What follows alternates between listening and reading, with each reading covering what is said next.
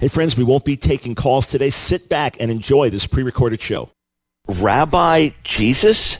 I mean, shouldn't we call him Reverend? Like Reverend Christ? After all, he founded Christianity, right? It's time for The Line of Fire with your host, activist, author, international speaker, and theologian, Dr. Michael Brown, your voice of moral, cultural, and spiritual revolution. Michael Brown is the director of the Coalition of Conscience and president of Fire School of Ministry. Get into The Line of Fire now by calling 866-34-TRUTH. That's 866-34-TRUTH. Here again is Dr. Michael Brown. Thanks for joining us, friends, on the Line of Fire broadcast. Michael Brown, so glad to be with you on this Thursday, thoroughly Jewish Thursday, where we focus on things related to Israel, related to the Jewish people, related to reaching out to the Jewish people with the good news of Messiah. I'm not going to be taking calls today. I want to get in a lot of content. So this is going to be a day where we go through the scriptures and give you some insights as to why in the New Testament Jesus is called Rabbi. But please write this number down.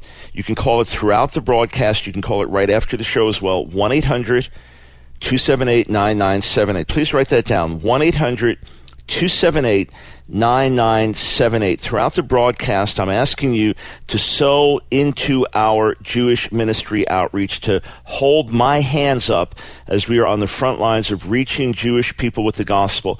I'm also asking you to please pray with me, especially these next 10 days. Pray with me for grace and anointing as I have a major writing deadline to get out what I believe will be the best outreach tool we've ever produced. The number one chance of a Jewish person that wants to find out more about who this Jesus, Yeshua, really is. And it's I'll tell you more about it very shortly. I'm eager to give out the details, but please pray. And if you believe in what we're doing, I want to remind you, especially if you haven't been listening in a while, that as we have major radio obligations to meet, and upon meeting those, the opportunity to continue to expand, the potential to expand into more and more cities all over America, we have a generous gift that will come our way from an anonymous donor, up to $40,000 that can be sown into this work, whereby every dollar that comes in becomes $1.50. Every $100 becomes $150. So someone is going to supplement what you give and turn it into more money. And a major focus of what we do here on the Line of Fire is Jewish ministry, Jewish outreach. We equip people to reach other Jews with the gospel. We help Jewish believers be strong in the faith, and we reach Jewish people who've never heard, who don't know the Lord, with a major release of a lot of our material coming very soon in Hebrew, by God's grace, to circulate all over Israel. So into what we're doing. And can I appeal to every pastor listening? How much of your budget do you put into Jewish ministry, Jewish outreach? I mean, Paul did say that the gospel is God's power to salvation, to the Jew first, and also to the Greek, also to the Gentile. I don't believe that he meant simply historically that that's how it happened, that first the gospel went to Jewish people and after that to Gentiles, because Paul continued that pattern, whatever city he went into. Even if he got rejected in the last, he'd go into the next city and he'd bring the message to Jewish people first, and then after that he would, if there were Jewish people in the city, that's where he would start. Even if you don't read the scripture that way, the fact is this is very, very important to God's heart, reaching Jewish people with the good news of their own Messiah. Would you not agree? And it's a certain spiritual debt that every believer has, because this is Israel's Messiah, Israel's God, is Israel's holy book, the Bible, Israel's apostles, Israel's prophets that we're talking about. And yet the nation of Israel, the people of Israel, by and large, remain lost sheep and need to hear the good news. So from your missions budget into our work, put us on your missions budget on a regular basis. You'll never make a better investment in terms of making a difference for the kingdom. So the number again, 1-800-278-9978, 1-800-278-9978. It is true, from all the historical documents of which I am aware, and early Jewish sources, that the first one in recorded history who was ever called rabbi is Jesus, Yeshua. And the other one was John the Baptist, Rabbi John the Baptist, or some like to call him John the Immerser, or some like to call him Yochanan HaMatbil. Back with more.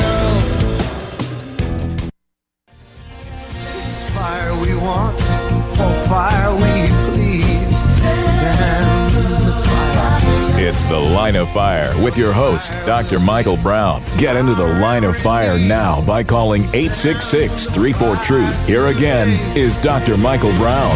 All right, we are talking today on The Line of Fire about Rabbi Jesus, Rabbi Yeshua. Is it right to say that he was a rabbi? Is it wrong to say he founded Christianity? Do the two things go hand in hand, or are they in contradiction? To what extent can he be placed historically as a first-century rabbi? It's Thursday, Thoroughly Jewish Thursday here on The Line of Fire. Wednesday, we focus on the world. Tuesday, teaching. Monday, my musings. Friday, you've got questions. We've got answers. Thursday, Thoroughly Jewish Thursday. So what I want to do, I'm not going to be taking calls today, but again, please write down this number. And throughout the broadcast, I urge you to call in, stand with us. Look at this as kind of a radio-thon instead of a telethon, as we're asking everyone that's blessed by this broadcast to sow in with a gift, large or small, that will then be multiplied through the gift of an anonymous donor, a friend of a friend. 1-800-278-9978, 1-800-278-9978. Online, askdrbrown.org. You can stand with us right on the homepage, askdrbrown.org.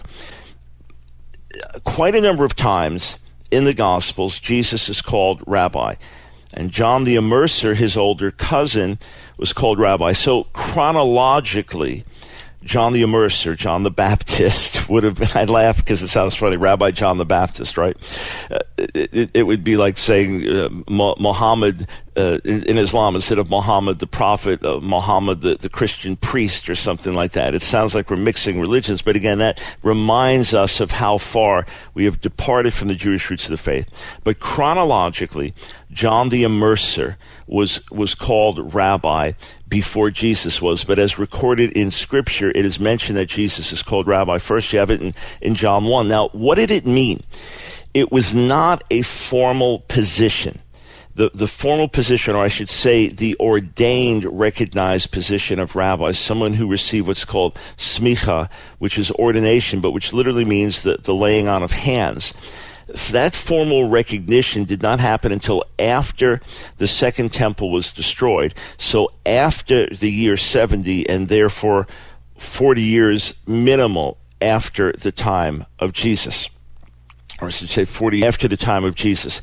But rabbi was a term of honor, a term of recognition, a term of esteem. So someone would be called rabbi. Many times in the New Testament, we see Jesus called teacher. That would be an equivalent to rabbi is literally my master, my teacher. Not master in terms of slave, but master in terms of a gifted teacher that was looked to, that people would follow. So without question, Jesus, the Jew, was a rabbi. Not a rabbi in terms of a contemporary congregational leader, but a rabbi in terms of, in that generation, someone that would be looked at as a popular teacher that would gather disciples around him. Now, there is a quote that it's actually fairly well known in Jewish circles, perhaps in older Jewish scholarship earlier this century, you'd see it more. But it comes from Julius Wellhausen. He was a German Bible critic. He lived from 1844 to 1918. And he's most famous in Old Testament circles for developing a particular theory of the authorship of the Pentateuch, the 5 books of Moses that were really not from Moses, according to Wellhausen. There were other German scholars who had some of these views before him, and then he fully developed it. So it's a very famous critical Bible theory. And Wellhausen was no friend of ancient Judaism. He was not one that was enthralled with ancient Judaism. To him, the law, the Pentateuch, that represented a lower level of spirituality, all the laws and things like that. So he did not have what you would say was a high view of ancient Judaism, or you could say Judaism in general. By the way, for those that aren't familiar with him, looking him up, it's spelled with a W, but of course German W, normally pronounced as a V. It's interesting then that he's often quoted by Jewish scholars, especially of the last generation and before. This is what he said: Jesus was not a Christian, he was a Jew. He did not preach a new faith, but taught men to do the will of God. And in his opinion, as also in that of the Jews, the will of God was to be found in the law of Moses and in other books of Scripture. Jesus was not a Christian. He was a Jew. Well, of course it's true. There was no such thing as Christian at that time. Christian as a term is only used 3 times in the New Testament, and it comes some years after the Lord's resurrection, and it's first used in Antioch, where Gentiles and Jews are together believing in Jesus as Messiah, and it could have predominantly identified the Gentiles, but it seems it's the way that all those first followers, Jew and Gentile alike, were being identified, and they were being identified as such, probably in a derogatory way. In fact, in the ancient Greek world, the word Christos, the equivalent of Messiah, in the ancient Greek world, unless you're a Jew, that word did not have a lot of meaning to you. It was taken as a title, as a name. Many thought it was Christos. They got the name wrong. So these were the people identified with this Christos character. And so Christian was just a way of, it'd be like mocking someone who quote, followed me and calling them a Brownite, or mocking someone that supported Ron Paul and calling them a Paulite or something like that. That's what it was. The word Christianity doesn't even become developed until the 2nd century. And even the term Christian, which occurs in Acts 11, Acts 26, and 1 Peter 4, was not widely used as a self-designation by the believers. So to say Jesus was not a Christian, of course he was not. To say he founded Christianity, true and false. True in terms of the faith in Jesus as the Christ, as the Messiah, as the Son of God, comes from him. He is the founder, the pioneer, the author, and the finisher of our faith. In terms of Christianity as it developed through the centuries, no. You're not going to blame a lot of those developments on Jesus. Shai Cohn is a Jewish professor. He's taught at Jewish Theological Seminary, Harvard University, Brown University, as far as I know. And he reminds us of how Jewish Jesus was. Was Jesus a Jew? Of course Jesus was a Jew, he says. He was born of a Jewish mother in Galilee, a Jewish part of the world. All of his friends, associates, colleagues, disciples, all of them were Jews. He regularly worshipped in Jewish communal worship, what we call synagogue. He preached from Jewish texts from the Bible. He celebrated the Jewish festivals. He was born, lived, died, taught as a Jew. And then Professor Joseph Klausner, who began teaching at Hebrew University about 90 years ago, one of the early professors at Hebrew University, he wrote a book, Jesus of Nazareth, wrote it in Hebrew. So this is to be read by fellow Jews.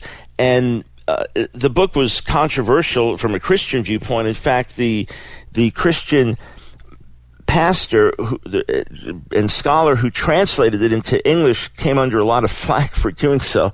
It's obviously not a book that Christians would be at home with in many ways, but a book that was important for scholarship, was important because a Jew wrote it, and was important for many of the things it did say about Jesus. But this is what Joseph Klausner wrote in his book, Jesus of Nazareth. Jesus keeps the ceremonial laws like an observant Jew. He wears fringes. I'll come back to that in a little while. The ritual fringes, the tassels required in Numbers and Deuteronomy.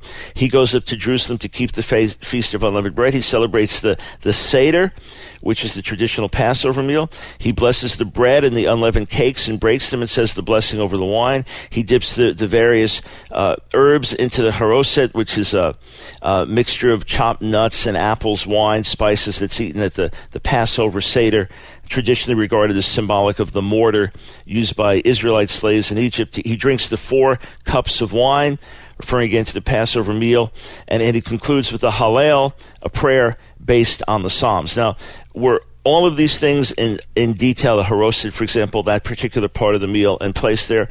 Perhaps some debate that. But what Klaus was saying was Jesus was a Jew of his time. There's no question about it. His issues were with some of the Jewish traditions, not with the law itself, because that was from his father. Yes, he was a Jew of his time. He was born king of the Jews, and he died king of the Jews. But there's more. There's more to the story. He was also a rabbi.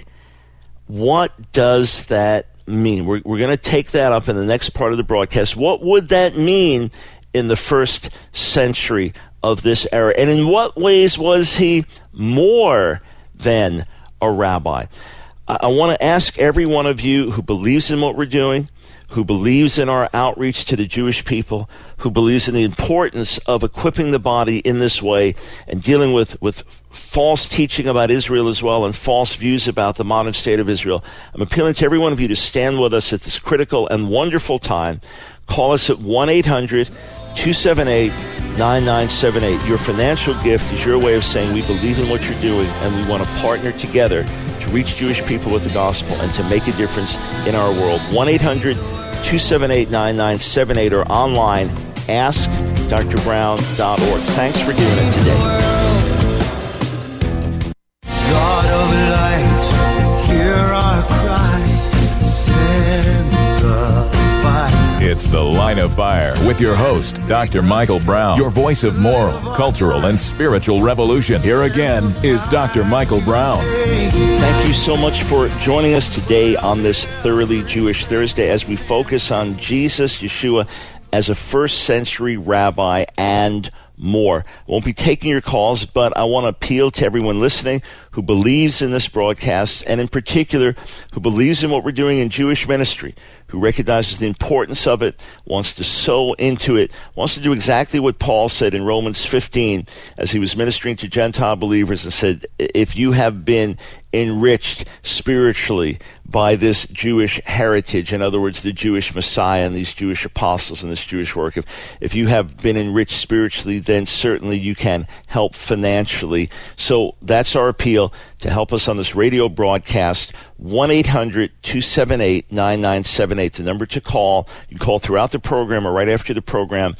1-800-278-9978, not to get on the broadcast, but to sow into the broadcast. Do you have questions that come up from today's show? Well, we'll be taking your calls as always tomorrow, God willing. So please sow 1-800-278-9978 or online, askdrbrown.org. In case you just tuned in, you haven't been listening this week, every gift that comes in is being multiplied by a generous anonymous donor. So this is a wonderful way to multiply your funds for Jewish ministry. To quickly review, Jesus was not a rabbi in the sense of a contemporary congregational rabbi, number one. Number two, Jesus was not a rabbi in an officially ordained sense. That did not exist in his day. But Jesus, Yeshua, was called rabbi by his disciples, which meant my master, my teacher. And it was a title for a popular leader, a popular teacher in that day who would have certain characteristics, would gather disciples around himself. In fact, I'll look at those characteristics in a moment. Now, Yeshua was much more than just a rabbi. Otherwise, we wouldn't be talking about him today, and we wouldn't call him the Savior of the world. But there is absolutely something very important foundationally that we must realize when we look at him as a rabbi. Now, it is true to say that he is the most famous rabbi that ever lived. Think of that. The most influential Jew and the most famous rabbi who ever lived. We must reclaim him and recognize him for who he is and who he was. When he returns, he's returning as the Lion of the tribe of Judah. Yes, he still, as a man, maintains a certain identity. Chew on that one, right? Now, he often opposed traditions of his day. Many others he lived by, going to the synagogue. That was a Pharisaical innovation, having synagogues instead of just the temple worship. He participated in those things. He did many things that other Jews would do and as other Pharisees would do from what we could see in Scripture. And yet he had issue with some of the traditions. Some is reflected in the Dead Sea Scrolls. Some is reflected in the later rabbinic writings. And it was those traditions that he said made the word of God void. He talks about that, for example, in Mark, the 7th chapter. But his issue was not with the law of God, with the Torah of Moses, given by his father to Israel, really through his mediation. The fact is, he said he came to fulfill what was written in the Torah and the law and the prophets, to bring to fulfillment that which God had spoken of, everything up to that point.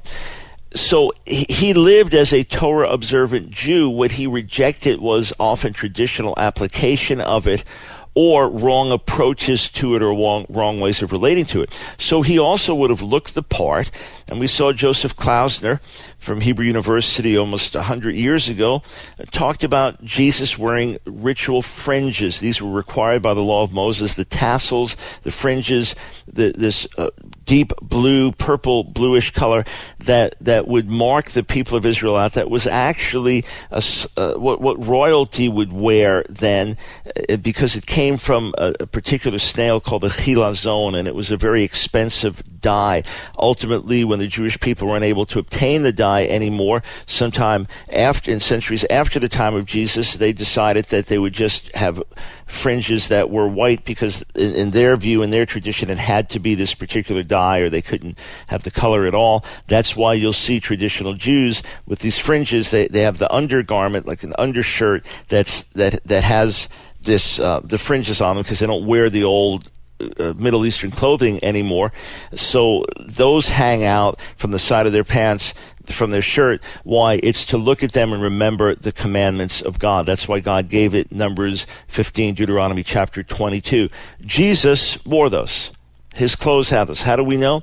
Well, we know because the Greek word, when the Torah was being translated into Greek, what's called the Septuagint, a couple hundred years before the time of Jesus, the Greek word that was used for fringe, tassel, was the word krospedon in Greek. And that's the word that's used in the New Testament where Jesus rebukes some of the hypocritical religious leaders for making the tassels really long. They wanted to put on an outward show and demonstrate how spiritual they were. That's the word that's used. It's also the word that's used when people touch, quote, the hem of his garment and were healed.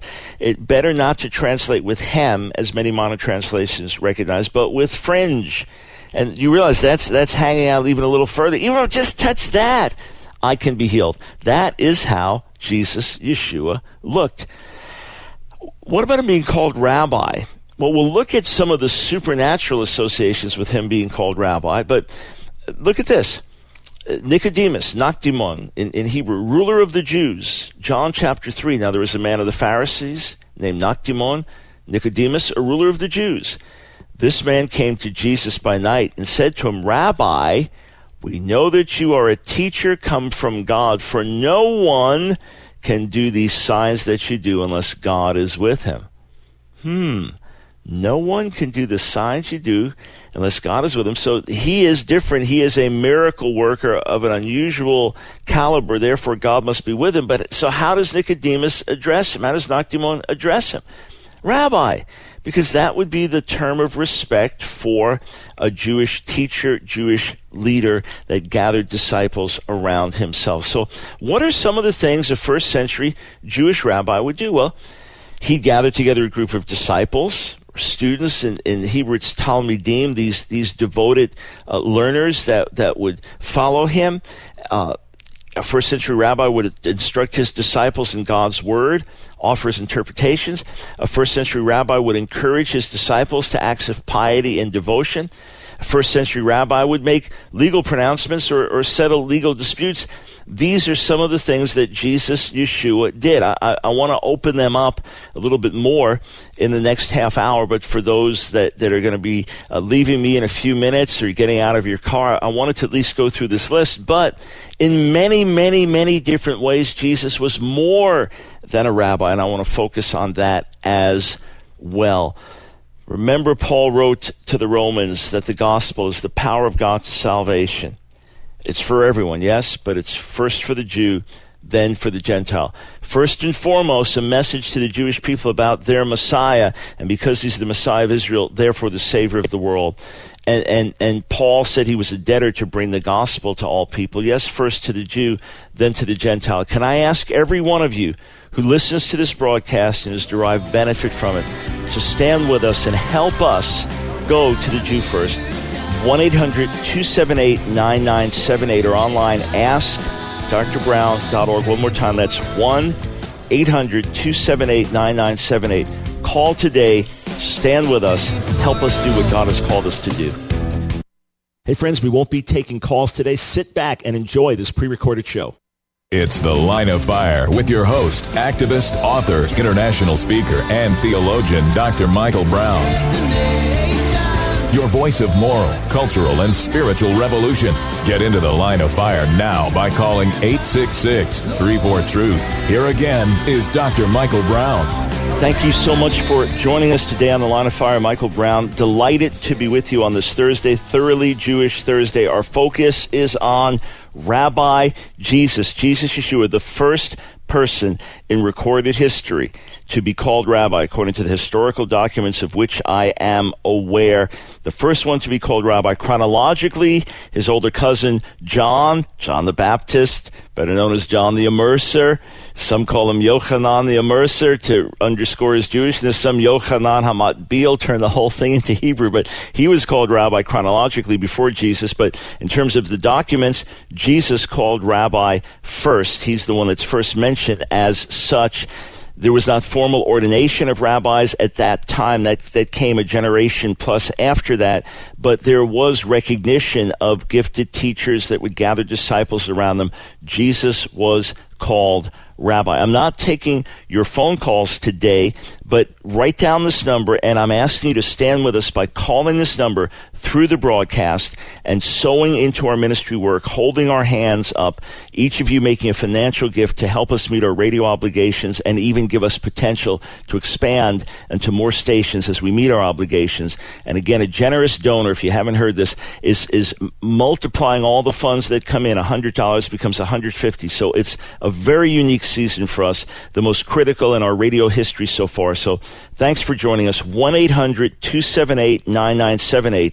1-800-278-9978. If you're listening to the whole broadcast right through, I make the announcement several times just because most people don't have the luxury of listening to the whole hour. You're in the car for a few minutes, you get a chance to tune in. So want to make sure everyone can participate. To our homepage and donate, askdrbrown.org, askdrbrown.org.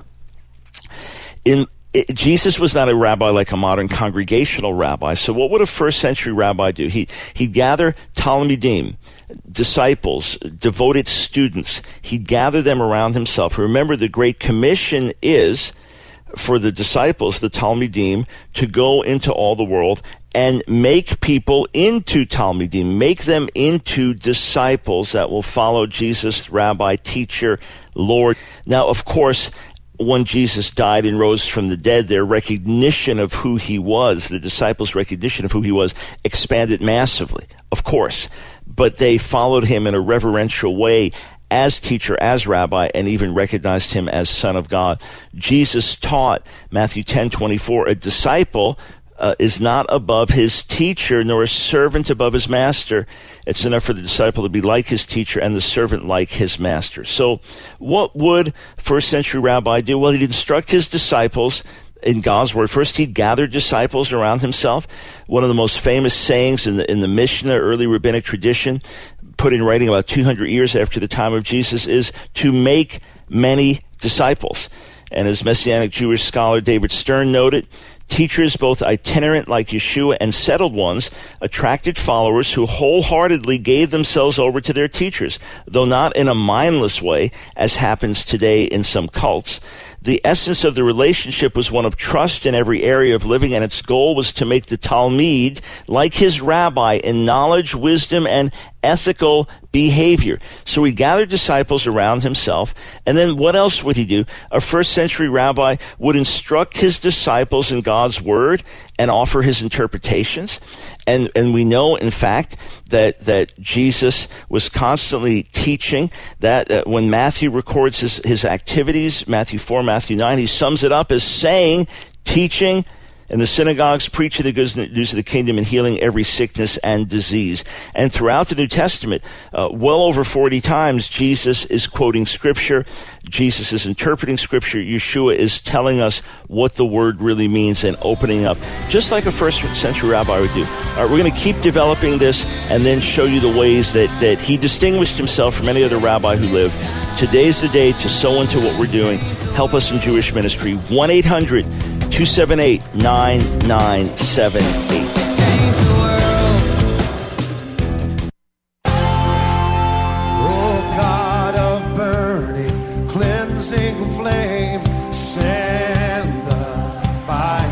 It's The Line of Fire with your host, Dr. Michael Brown, your voice of moral, cultural, and spiritual revolution. Here again is Dr. Michael Brown.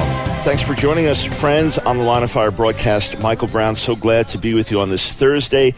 Please write this number down. I'm not taking phone calls, but this is the number to call to stand with us at a critical time in our ministry, at a real crossroads as we meet radio obligations and have the opportunity as we do to continue to expand into more cities across America. And we have a generous donor, an anonymous friend of a friend who wants to sow into what we're doing and will multiply every gift that comes in. So please call 1-800-278-9978. Yeah, I'm talking to you. Exactly. Yes. If you believe in this broadcast, believe in what we're doing, know the importance of it, get behind us. Would you do that? And pastors, put us on your missions budget. How much are you sowing into Jewish ministry? How much are you sowing into Jewish outreach? How much are you sowing into the kind of things that we do? Just in terms of Jewish ministry and outreach. Put us on your mission budget. Sure. 1-800-278-9978. One-time gift, monthly torchbearers. Join us. 1-800-278-9978 or donate online. AskDrBrown.org. Jesus, Yeshua, the Rabbi. He's often called Rabbi in the New Testament, yet he was more than just a first-century rabbi. Professor Gezer Vermesh, one of the world authorities on the Dead Sea Scrolls, professor for many years at Oxford University, and the author of 5 books at least on Jesus, he pointed out that the Bible played a fundamental part in the religious and literary creativity of the Jews in the intertestamental era, by which he means the period from roughly 200 BC to 200 AD, with the career of Jesus falling almost exactly in the middle.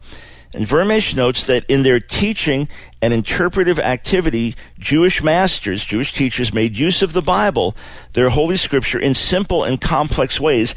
And he lays out 5 main types of Scripture interpretation that were found in the entire gamut of Jewish literature of that day. So the different Jewish literature, be it Dead Sea Scrolls, be it a book like what's called Jubilees, be it the earliest development of the rabbinic literature, they had numerous different ways of interpretation. And he has 5 main categories and finds that 4 out of the 5 categories are found in the Synoptic Gospels. 4 out of the 5 categories are found by Jesus or the authors of Matthew, Mark, Luke. Fascinating. Well, that's what a rabbi teacher of the day would do.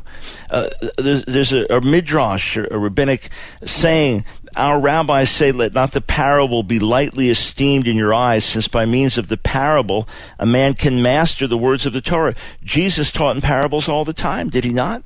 That was typical for rabbi teachers of the day. A first-century rabbi would encourage his disciples to acts of piety and devotion. And Jesus constantly did that, constantly urging them to minister to the poor, to the hurting, to the needy, as well as to live godly lives. And a first-century rabbi would make legal pronouncements or settle legal disputes. As I've been asking you to be praying for me, covenanting together with me in prayer for this Jewish outreach project I'm working on, the most important Jewish outreach book that I have written, and one that I believe is going to be wonderfully used by the Lord to get into the hands of many, many Jewish people. I'm going to be sharing more about that with you very, very soon. Trust me, as soon as I can share more, I will. As I'm asking you to pray for me, because I've just got less than 10 days to complete the manuscript so we can get it out in an extraordinarily timely way. The whole story is somewhat miraculous, which I'll share with you.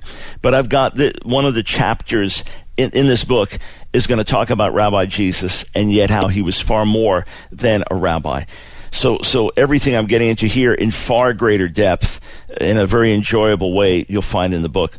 First century rabbi would make legal pronouncements or settle legal disputes.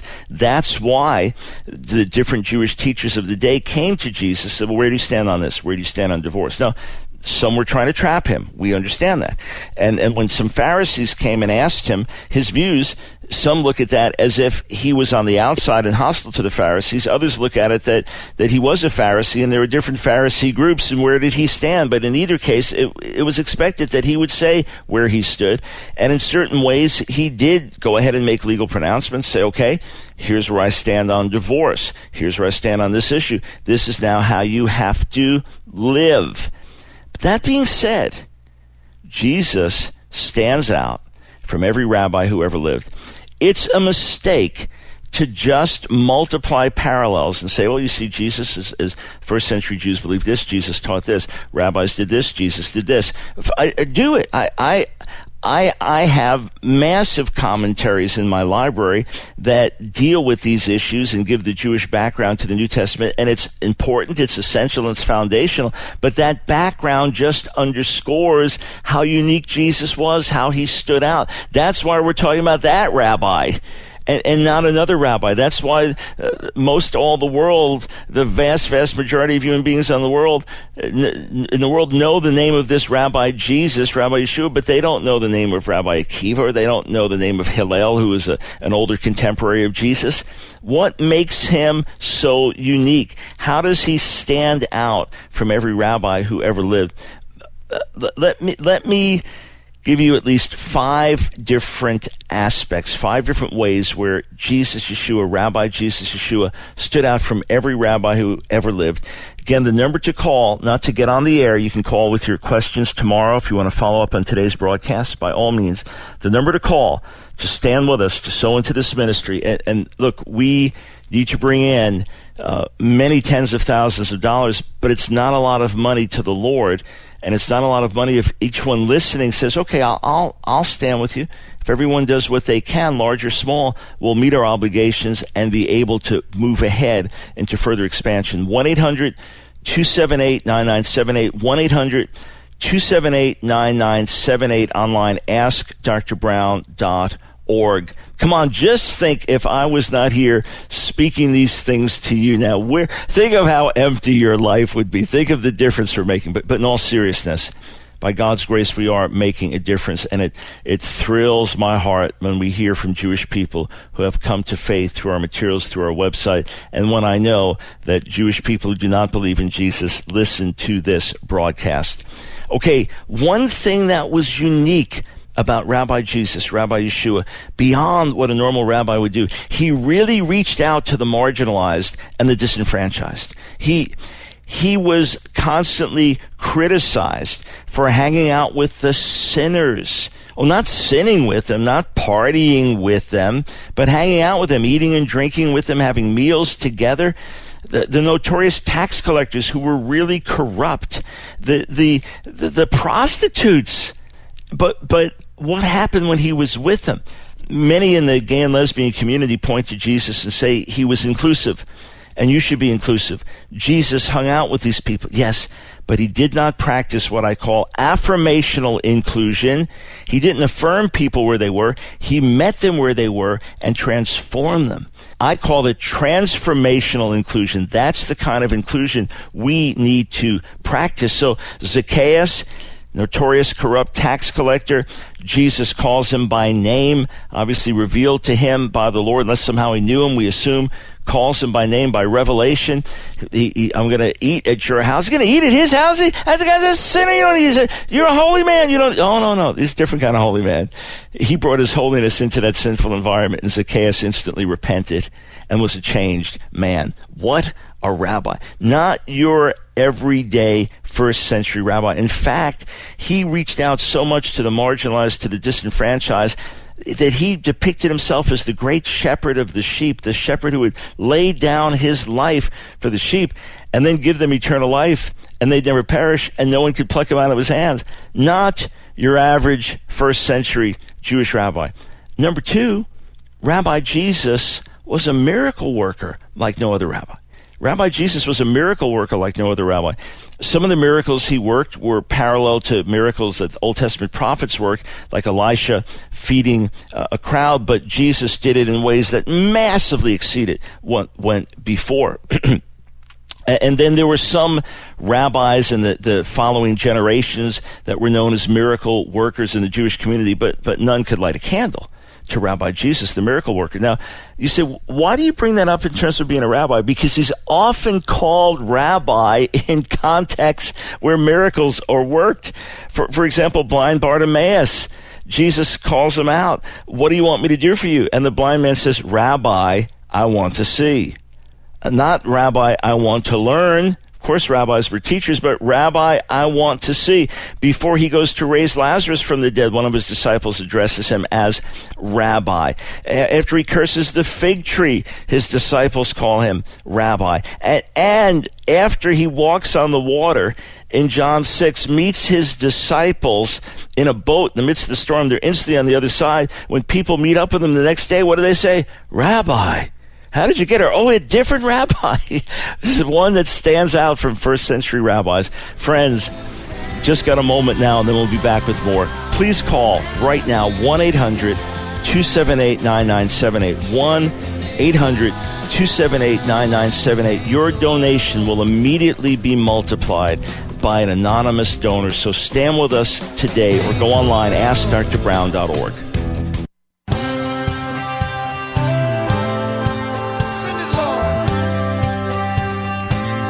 It's The Line of Fire with your host, Dr. Michael Brown. Get into the Line of Fire now by calling 866-34-TRUTH. Here again is Dr. Michael Brown. This is very interesting. Normally, when I'm looking at the clock, I'm thinking, man, we're almost out of time. Well, I feel like that, but I feel like we've got a lot of good content in, more than we can normally get in the course of an hour, because we are not taking any calls. We haven't taken calls today. But anything I say today, friends, that prompts a question, is write to us through the website, askdrbrown.org. You can get into a discussion on our radio blog, askdrbrown.org. Click on the Line of Fire, or you can call tomorrow, Friday. You've got questions, we've got answers. Why not make your questions something that relates to today's broadcast? But here is the number to call. If you haven't called yet, please do. It's your next opportunity. Okay, you don't want to miss a word of what I'm saying. I'm honored by that. So call the moment the broadcast is over. 1-800-278-9978. 1-800-278-9978, and stand with us, sow into our ministry. Look at it like you went into a restaurant, enjoyed a meal, and now you pay for the meal. Well, this is your way of saying, hey, I want to stand with you. And if you think the amount of broadcasting we do, the amount that we sow into you, and the amount that the average listener will actually give, it's like kind of going to a restaurant for a year and paying one time for most. So would you all stand with us? 1-800-278-9978. I remind you one last time that every gift that comes in now is being multiplied by an anonymous donor. So it is an awesome time to help us, especially if you believe in what we're doing in Jewish ministry. So we've shown how Jesus was a first century Jewish rabbi, but more. He reached out to the marginalized and the disenfranchised. He was a miracle worker like no other, and often called rabbi in the context of working his miracles. He pointed to a new and better approach to the Torah. On a number of occasions in the Gospels, Jesus healed a sick person on the Sabbath. That caused a lot of controversy. Why couldn't he heal on another day? I mean, it's not a life-threatening situation. Isn't he doing work on the Sabbath? And he actually said that some of the Jewish teachers were making the word of God void through their traditions. And what we see is Judaism takes the Sabbath so seriously. It's often been said that the Jewish people didn't keep the Sabbath as much as the Sabbath kept the Jewish people. That's how important it's been in Judaism. So I respect the fact that the rabbis have recognized the importance of it, but with a typical rabbinic thought process, the simple commandment not to do any work had to be broken down into 39 subdivisions and then those into further categories that ends up in an unbelievably complex series of laws and what is work and what isn't work. And a rabbinic Jew would tell you it's wonderful, the holiness is found in the details. Others would say it's binding, constricting, and it's certainly not what God intended when he gave the command to do no work on the Sabbath. It's interesting that Jesus basically reduces it to a few simple principles. As my Messianic Jewish friend who wrote the book Who Ate Lunch with Abraham, Asher Intrater, is on with us a few weeks ago, he said Yeshua also spoke of the Sabbath. In Judaism, we've developed mountains of halachic rules. That's legal rulings about what to do and not do on the Sabbath.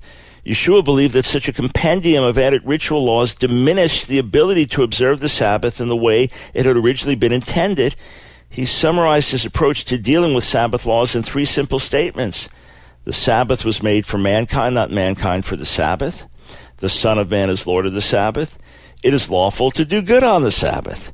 So he was not suggesting law, he was setting law. And he then says, those are the words of Asher and Trader, and then Jesus says, come to me, all you who are weary, burdened, I'll give you rest. There's a Sabbath rest, a deeper rest that's found in him. So Jesus went beyond. Jesus went beyond the first century rabbis and pointed to a new and better approach to Torah. And he also spoke with authority.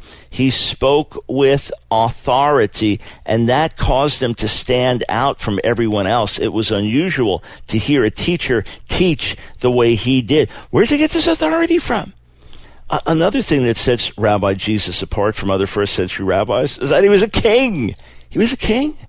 He was born King of the Jews, and he died King of the Jews. And there could have been anything written about him, any kind of malfactor inscription written about him when he hung on the cross. He was crucified as if he was in rebellion against Rome. Those were the accusations that came against him. He's king with a kingdom. They could have just made him into some malfactor, but instead, in a way to mock, to show this is what happens to the king of the Jews, and to show, yeah, you're king. That was written over him, and when he was crucified, in 3 languages, in Hebrew, Latin, and Greek. Jesus, the King of the Jews. He was not just a rabbi. He was also King of the Jews. And number 5, and all this material in a really edifying, eye-opening, in-depth way is being completed now in this book that I'm asking you to pray for as I write. Rabbi Jesus, Rabbi Yeshua, was also a prophet. A Jewish gospel scholar, Claude G. Montefiore, wrote this many years ago. He said, we do, I think, know enough about the great rabbis of the first century A.D. to say that however fine and noble their teaching may have been or was, it cannot properly be called prophetic. They were not called prophets, and they could not properly have been called so. So what exactly did he mean? Montefiore said, however much they recognized that at bottom, the Pentateuchal laws of morality were greater than its laws about sacrifice or clean and unclean, they did not deal with the subject in the same way in spirit as Jesus. Hillel, an older Jewish contemporary of Jesus, a Pharisee. Hillel was ever the servant of the law, Montefiore says, and never its judge. In a sense, he was more consistent than Jesus, but for that very reason, he was less prophetic. Sabbath conflicts, such as happened to Jesus, could not have happened to him. That is why, or that is one why, the production of parallels from the teaching of Hillel with the teaching of Jesus is mostly futile. The spirit is different. The prophetic touch is present in the one case and absent in the other, and it is the prophetic touch which makes the difference. And Rabbi Professor Dan Cohen-Sherbach recognized that it's the prophetic element in the life of Jesus that helps to explain the very real conflicts he did have with other religious leaders. Cohen-Sherbach writes, his attack on the scribes and Pharisees can be seen not as a rejection of the Torah, but as a prophetic renunciation of a corrupt religious establishment. Yes, Rabbi Jesus, miracle worker, King of the Jews, reaching out to the marginalized, disenfranchised, speaking with authority, giving a new and better approach to the Torah, and the greatest prophet in Israel's history. Those are just some of the reasons why we still talk about this rabbi today. All right, I'm out of time. I want to give you a heartfelt appeal from someone that many of you now consider a friend through this radio broadcast. Stand with me. Hold my hands up. Say we believe in what you're doing and we want to make a difference. Here's the number to call, 1-800-278-9978.